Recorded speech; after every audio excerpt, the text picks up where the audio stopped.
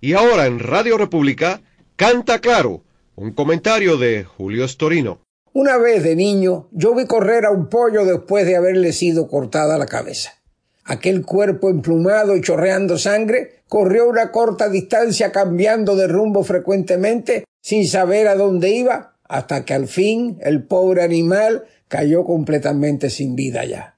Fue una impresión macabra la que me llevé, no la he podido olvidar, y es por eso que cuando alguien empieza la frase corriendo como pollo degollado, yo sé de lo que se trata. Es del final inevitable de un tremendo desconcierto.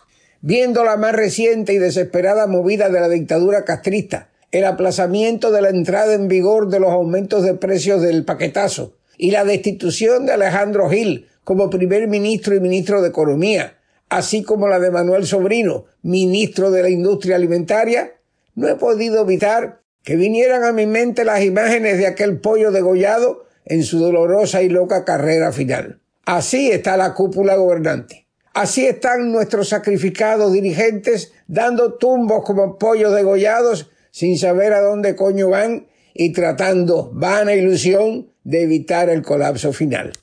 Todo el mundo se da cuenta, incluyendo a los fanáticos de la continuidad, que el gran problema es precisamente la continuidad.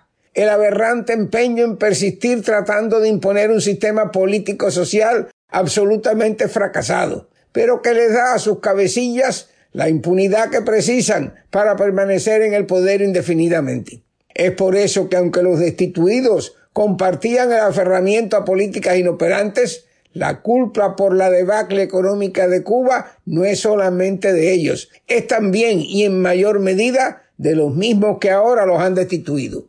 ¿O es que acaso no anduvo Miguel Díaz-Canel recorriendo la isla en una campaña de promoción del paquetazo? Lo más jodido del caso es que lo hacen sabiendo que lo que hay que sustituir es el sistema, es el comunismo, es el castrato, es la dictadura, son los gobernantes. Que el remedio para Cuba está en la democracia, el Estado de Derecho y la economía de mercado, que no tiene que ser necesariamente injusta. Por lo pronto, Gil, Sobrino y los otros defenestrados tienen ahora alguna ventaja en el camino hacia la puerta de salida. No pasará mucho tiempo sin que tratando de irse por esa misma puerta, allí se agolpen todos los demás.